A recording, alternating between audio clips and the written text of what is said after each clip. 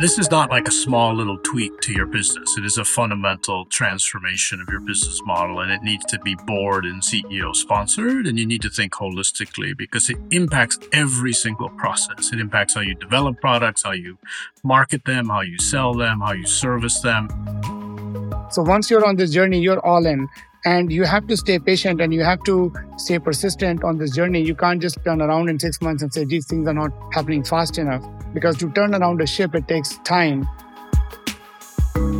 This episode of Decoding Digital is going to be a little bit different. Instead of interviewing one guest, I sit down with two of the foremost experts in digital business models, David Sovey and Vic Vinayak. In their roles as managing directors at Accenture, both David and Vic have played an integral part in helping companies around the world develop digital transformation strategies and put them into action. Based in Chicago, Vic leads Accenture's electronics and high-tech industry practice within North America, where he focuses on using analytics and AI to drive business transformation. He has extensive experience in Industry X.0, supply chain organization design, and other complex areas. David is based in Japan, and he is Accenture's global high-tech industry lead. He is responsible for driving the high-tech industry growth, thought leadership, client portfolio, and market positioning. David is an expert in rethinking traditional business models, and in 2019, he released a book on the topic called Reinventing the Product: How to Transform Your Business and Create Value in the Digital Age. In this episode, David and Vic talk about why digital business models are so critical for success and what companies can do to start rethinking their own products and services for the future of commerce. This is Daniel Sachs, co-CEO of AppDirect, and it's time to decode everything as a service.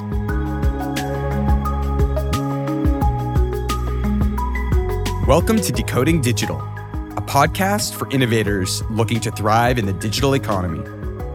I'm your host, Daniel Sachs, and I'll sit down with other founders, CEOs, and changemakers to decode the trends that are transforming the way we work. Let's decode.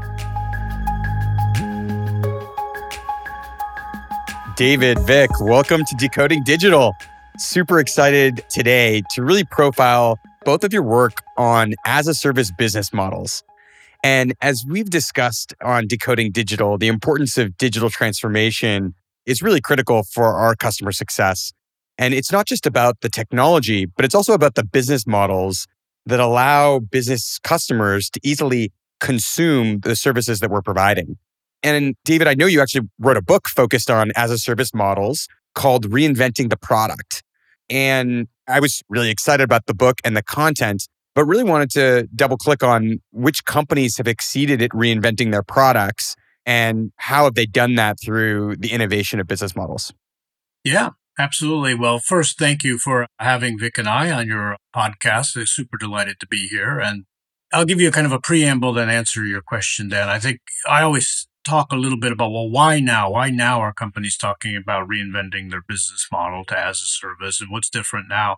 So first, I think it starts with the fact you have to acknowledge that to have an as a service model, at least a compelling one, you need a product that's smart with enough processing power, connected at a high enough bandwidth, and ideally kind of AI enabled. And the reality is, even 5 years ago, most of that was not possible. Without 4G and now soon 5G networking, you didn't have the bandwidth power. And processors used to need to have a $500 or $1,000 device to have enough processing power to have a really smart product. And related to processing power is the sensors, because to really be smart, you need sensors on a product. But the reality today is sensors cost pennies. You can get processing power for pretty inexpensive along with the connectivity. So as the world moves to kind of smart connected products, then a logical question a lot of companies ask is, well, do I sell this as a product, or do I actually, when it's connected and it's always being updated and evergreen, why not actually shift the business model to an as-a-service business model? So I think that's a little bit of context. And then you ask, well, who's done this?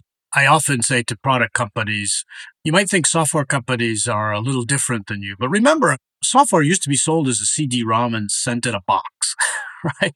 And the software industry has almost completely pivoted to software as a service in the last 5 years. And obviously, there was the born in the SaaS model companies like Salesforce.com, but people forget that Adobe was probably one of the first leaders to shift from a traditional software business model to a SaaS business model. So a lot of the hardware companies are still on that journey together. A few examples of companies are kind of interesting, right? So Apple still makes most of its revenue from selling hardware. But if you look now, they have a $50 billion plus services business, right? So they've taken that platform and now you have Apple Music, Apple Cloud, Apple TV. And so you see a lot of kind of hardware companies trying to emulate that. And we could probably get into a few more examples as we go through, but that's kind of my simple overview answer. What do you think that the product companies can learn from the software playbook on some of the examples that you provided of traditional software companies like maybe the Adobes of the world or the Microsofts of the world successfully transforming? And how do you bring that to light in the products that are trying to transition to as a service business models? Basically, every hardware company I know is asking this question today of, can I and should I transition to some sort of as a service model? And some people call it device as a service, hardware as a service, infrastructure as a service. There's different flavors of that business model shift. I think every CEO I know is asking that question. Again, why? One is because it's technically possible, as I said before. But two, Wall Street really rewards that shift. That this recurring revenue business model results in much higher valuations and much more durability of revenue. So the starting point I often say is this is not like a small little tweak to your business. It is a fundamental transformation of your business model, and it needs to be board and CEO sponsored. And you need to think holistically because it impacts every single process. It impacts how you develop products, how you market them, how you sell them, how you service them. And in particular, the software industry, I think, did a good job of creating this whole idea of customer success to say it's not a one-time sale. I now need people who actually think about driving adoption and usage of the as-a-service business model. I mean, that function, just as a simple example, that function doesn't exist in a hardware company. There's no such function that says once you sell a product, I actually think about driving usage and adoption and the customer success with that product over time. So at the simple level, I say it needs to be kind of a board and CEO sponsored transformation. It needs to be holistic end to end. And I know maybe Vic can comment on that. I know you're working with one of your clients there pretty closely on that shift in business model. Yeah, I think to add to what Dave mentioned, there are a couple of other things that need to be learned. As you make that pivot from a product to a platform as a service or a service offerings, basically, you need to be also thinking about the agile principle that the software industry has grown into, especially for your architecture. You need to make sure you're doing agile development because typically these product companies are very much of engineering focus where you need to kind of get end to end done in a very waterfall fashion. So bring that agile principles in. The second thing is Dave was talking about the transformation. You think about it's full cultural transformation because today I'm selling a widget that is hundreds of thousands or millions of dollars, and I pay my Salesforce commission based on that. Now I'm asking people to have a subscription, which is maybe only a few hundred a month or a few $1,000s a month. You're changing the mindset and showing people the value that that's going to bring, the pivot that is going to happen. That's another principle that need to be brought in. And I think the third thing is that this is kind of a dual dynamic. So if you look at product forward, what features of your product are going to enable the success for the customer, what value they're going to drive, and market backward. What the market is really looking for? Staying close to your customers and making sure you are constantly innovating and creating features in your product that the customer is really looking for and having a closer fit of those two. So I feel those are some of the other things that from a software industry that product companies should be adopting. So I know, Vic, you've worked with many companies that have gone beyond just thinking about how to shift software to as a service or recurring, and even just beyond products. How do businesses think about, let's say, bundling products, services, and other value points to drive this recurring business model strategy? Absolutely. So I think there are two mindsets that you need to be aware of as the companies are making that pivot. First and foremost, you already have a customer base where you're selling product very successfully. And from that customer base, there are some early adopters who really want to be in the front end and who want to be with the cutting edge of the new innovations that you are bringing. So take those customers on that journey with you, bring them to co-innovate with you, help them tell you what they're really looking for and how you can make their life better. So the whole concept of customer experience becomes even more amplified. And without that customer experience, it's all about customer experience. Without driving that better customer experience, you cannot really create a product that is going to be a hit in the market. And I think the second thing to look at is look at your product and look at where the industry is headed. Can I move into adjacencies? Can I move into adjacent industries? If you don't move it, someone else will do that because your product will just become as a source of what happened to some of the telcos. It's like they've had what they call the fiber, but it's a dumb pipe, right? Because it's just used for the data.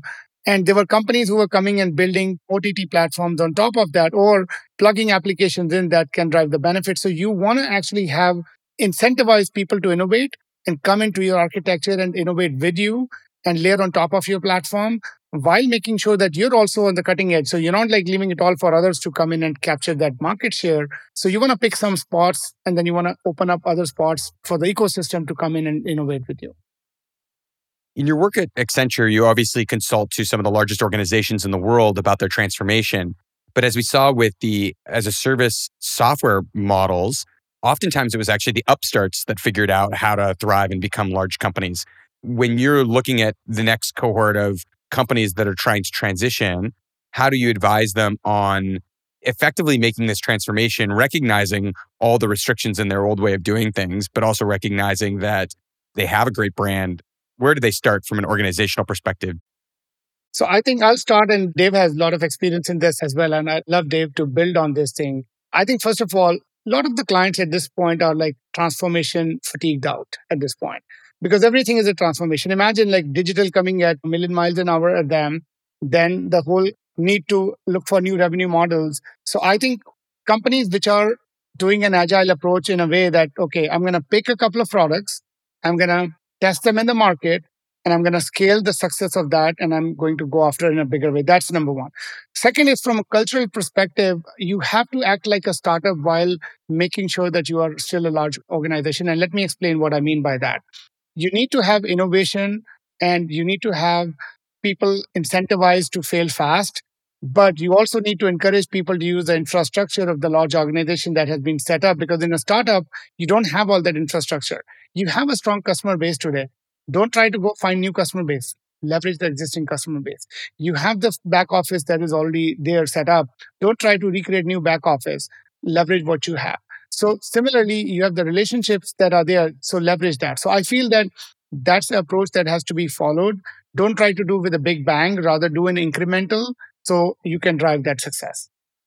Yeah, I think this is a really hard question, actually, and it varies a little bit by company. But the core question is, to me, is your existing core business going to be completely disrupted by this shift to as a service in a major way, or is it going to be kind of slow and gradual, or is there going to be a segment of the customer population that is interested in this so that you can go a little more slowly, if you will? So it's certainly much easier if you could say, okay, I got this core business, it's going to continue running, it's going to generate cash, while I could build kind of a side business or a new co-model to offer kind of new types of as a service business models to my installed base customer.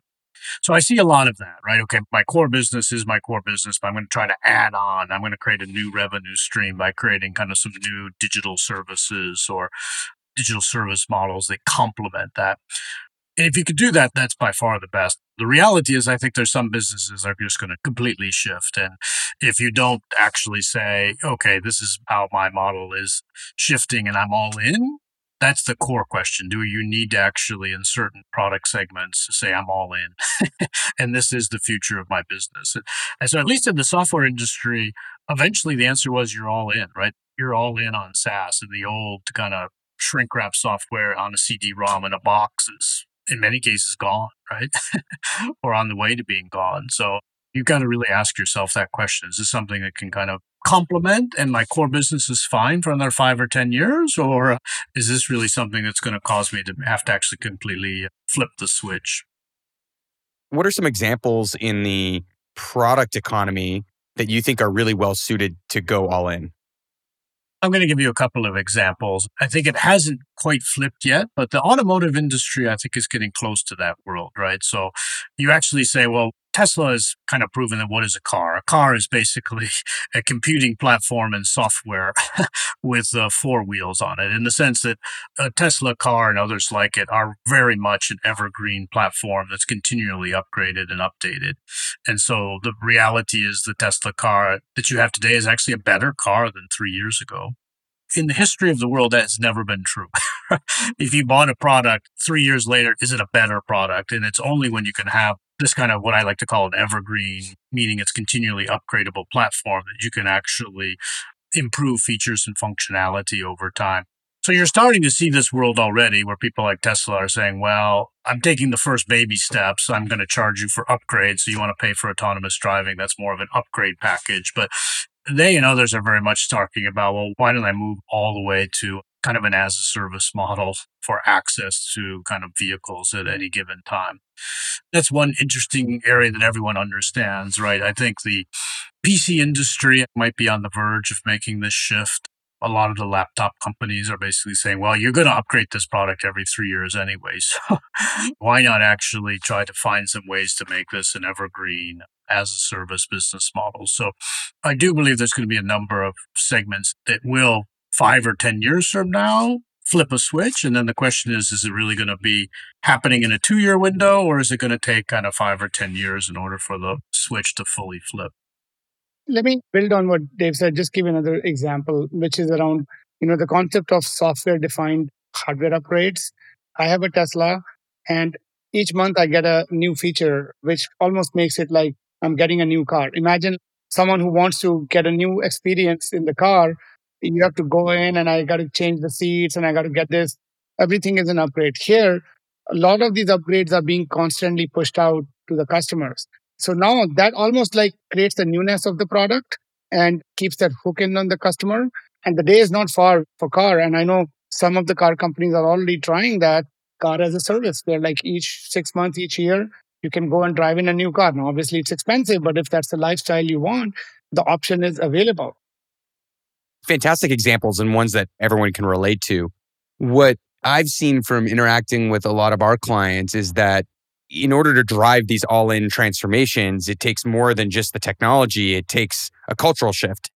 What are the characteristics that you've seen in leaders who have been successful at driving all-in change?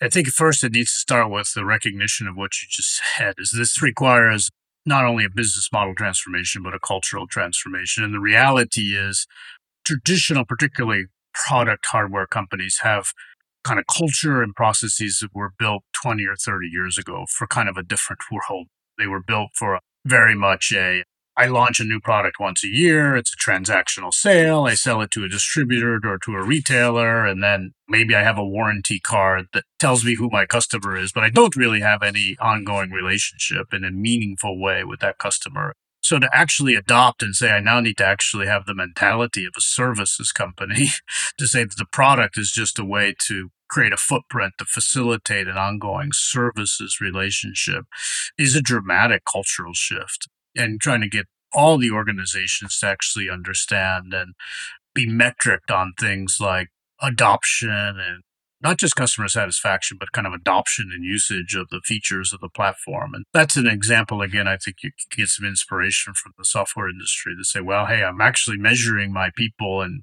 creating some of the compensation and the visible metrics tied to kind of usage and adoption and advocacy for the platform. And that is just a massive shift. It's just not something the traditional product companies' culture is just not geared that way. They're geared to design a product and launch it and then move on to the next one.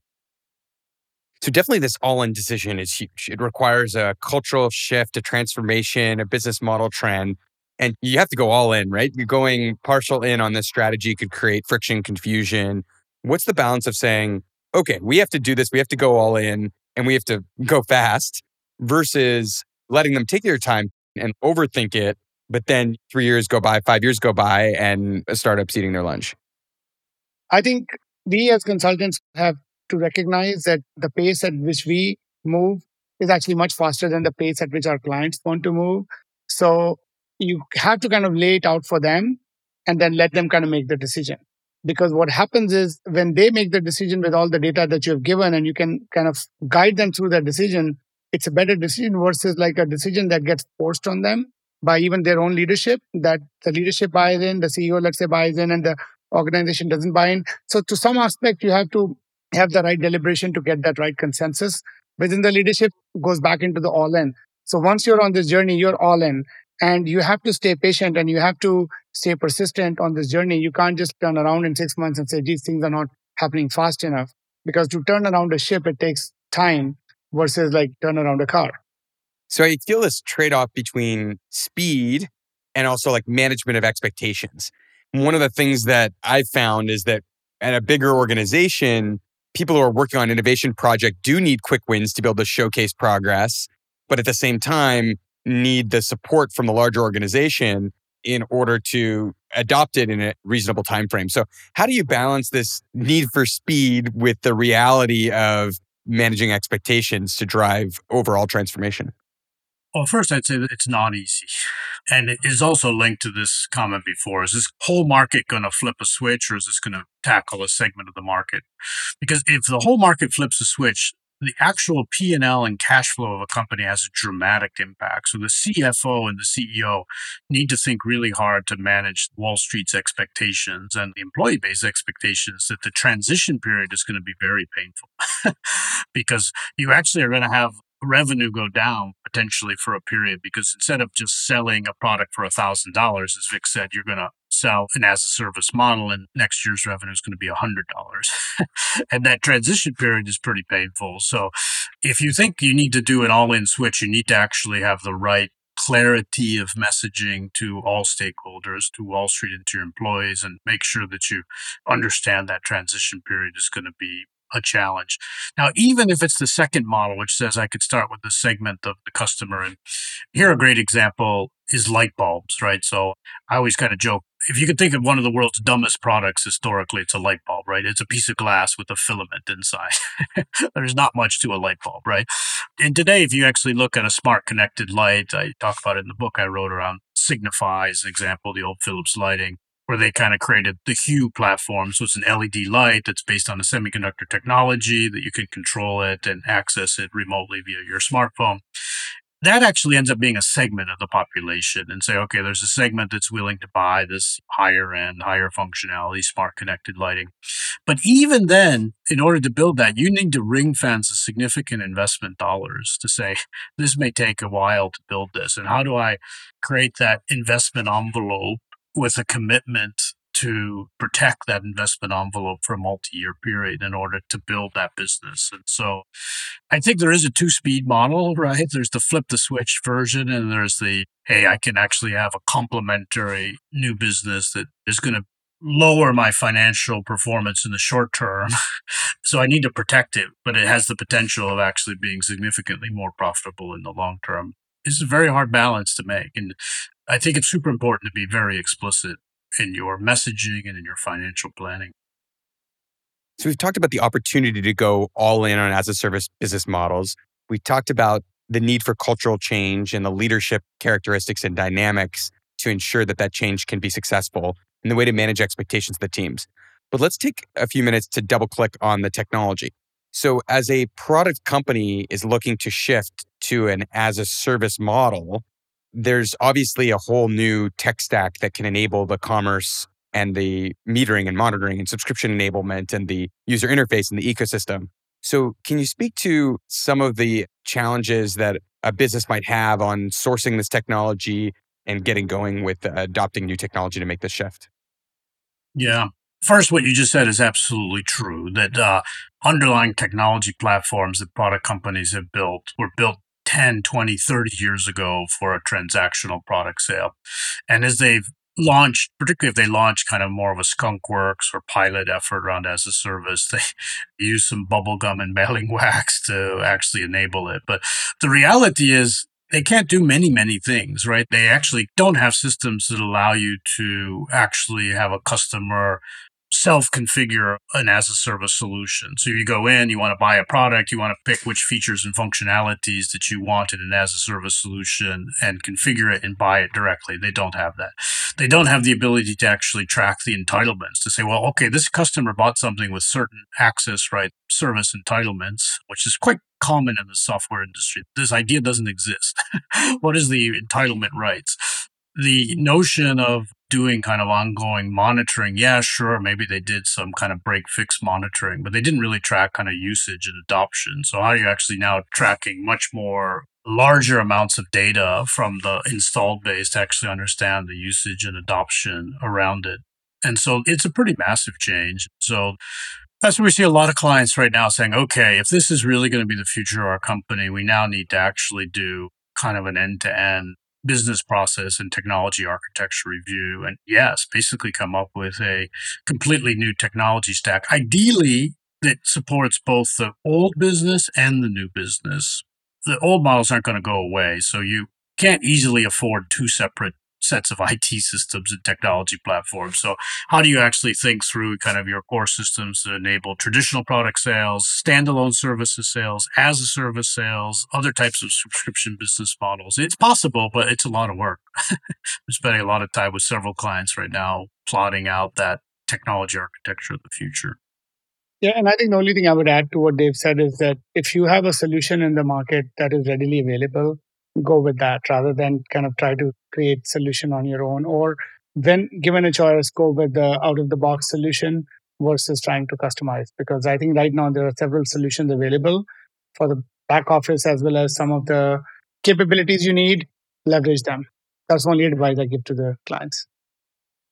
When you're thinking of a client and how they picked, Vic, to your point, an effective best of breed out of the box technology, how do you help them assess if their traditional IT stack can map to that new stack and how that works?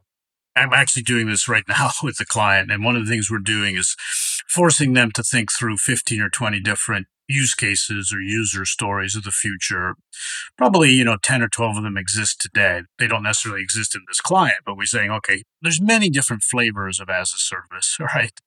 So forcing them to think through what is the evolution of all the different business models and permutations of business models that you could imagine offering in the future so that you could kind of future proof? Because often these are pretty big ticket investments. You're probably easily sometimes talking $100 million or more for a big Fortune 500 or Global 2000 type company in order to enable that tech stack of the future. So you want to future proof the investment. So in my mind, I always say, let's start with what's the evolution of the customer experience you want, number one. Two, what are the different business models? And as I said, there could be 15 or 20 different flavors of those business models. And then you can pressure test the architecture against that. I mean, what architecture choices I make can give me the flexibility to evolve my offerings and my business models over time. And some tech stack choices are great for like a narrow one business model. And if you're quite confident that your future looks exactly like this, then you might make one set of choices. But if you're uncertain about how this market's going to evolve, then you want a more kind of flexible architecture that's allowing you that flexibility for the future.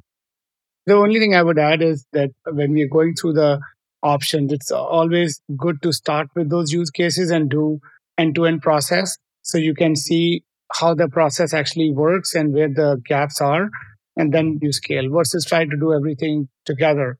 So pick a use case, follow the end-to-end process, and that'll actually help you work out the kinks in the process and then go to the next one and the next one. And just to bring the conversation back full circle, Vic, one of the things you highlighted early in the conversation was around the importance of product companies becoming digitized and connected, and then ecosystems being built on top of them. And I recognize that in the traditional economy, product companies fiercely competed based on capability and feature set, and it was very hard to differentiate. Whereas today, it seems like companies big and small can collaborate and partner and enable different components of the ecosystem. So would love to get your thoughts on co-opetition as a future of business and how that impacts the way businesses seek to compete.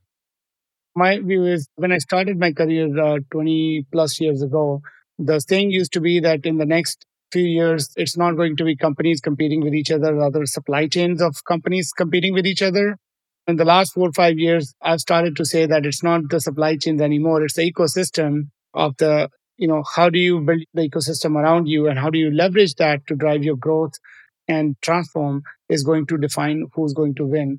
So I'm a firm believer that you got to build your ecosystem, you got to pick the right partners, and then you got to go all in, whether it's to build the product, whether it's to scale, or whether it's to drive growth in the market. So I think that is here to stay. And we see the various elements of that. If you look at Microsoft is actually providing software to Dell and HP. On the same token, Microsoft also has the product that competes with what Dell and HP have to offer. So I feel that, like you said, the co-opetition is here to stay. You just need to continue to invest in pockets which can drive benefit for you and know that someone is going to come up with competition, whether it's your ecosystem partner or competition, how you continue to gain edge on that. And that's through innovation. Well, thanks, Vic. David, this was phenomenal. Really great insights into as-a-service business models and how product companies can transform. I really enjoyed the conversation and look forward to connecting again soon. Thank you. Same here. Thank you. Thanks, Jay. On the next episode of Decoding Digital. In a digital world, things are infinite. The possibilities are infinite. The opportunities are infinite. The ability for inclusion is infinite. The ability to actually make money is infinite. Founder, chairman, and principal analyst of Constellation Research, Ray Wang. Thanks for listening to Decoding Digital. Make sure you never miss an episode by subscribing to the show in your favorite podcast player. To learn more, visit decodingdigital.com. Until next time.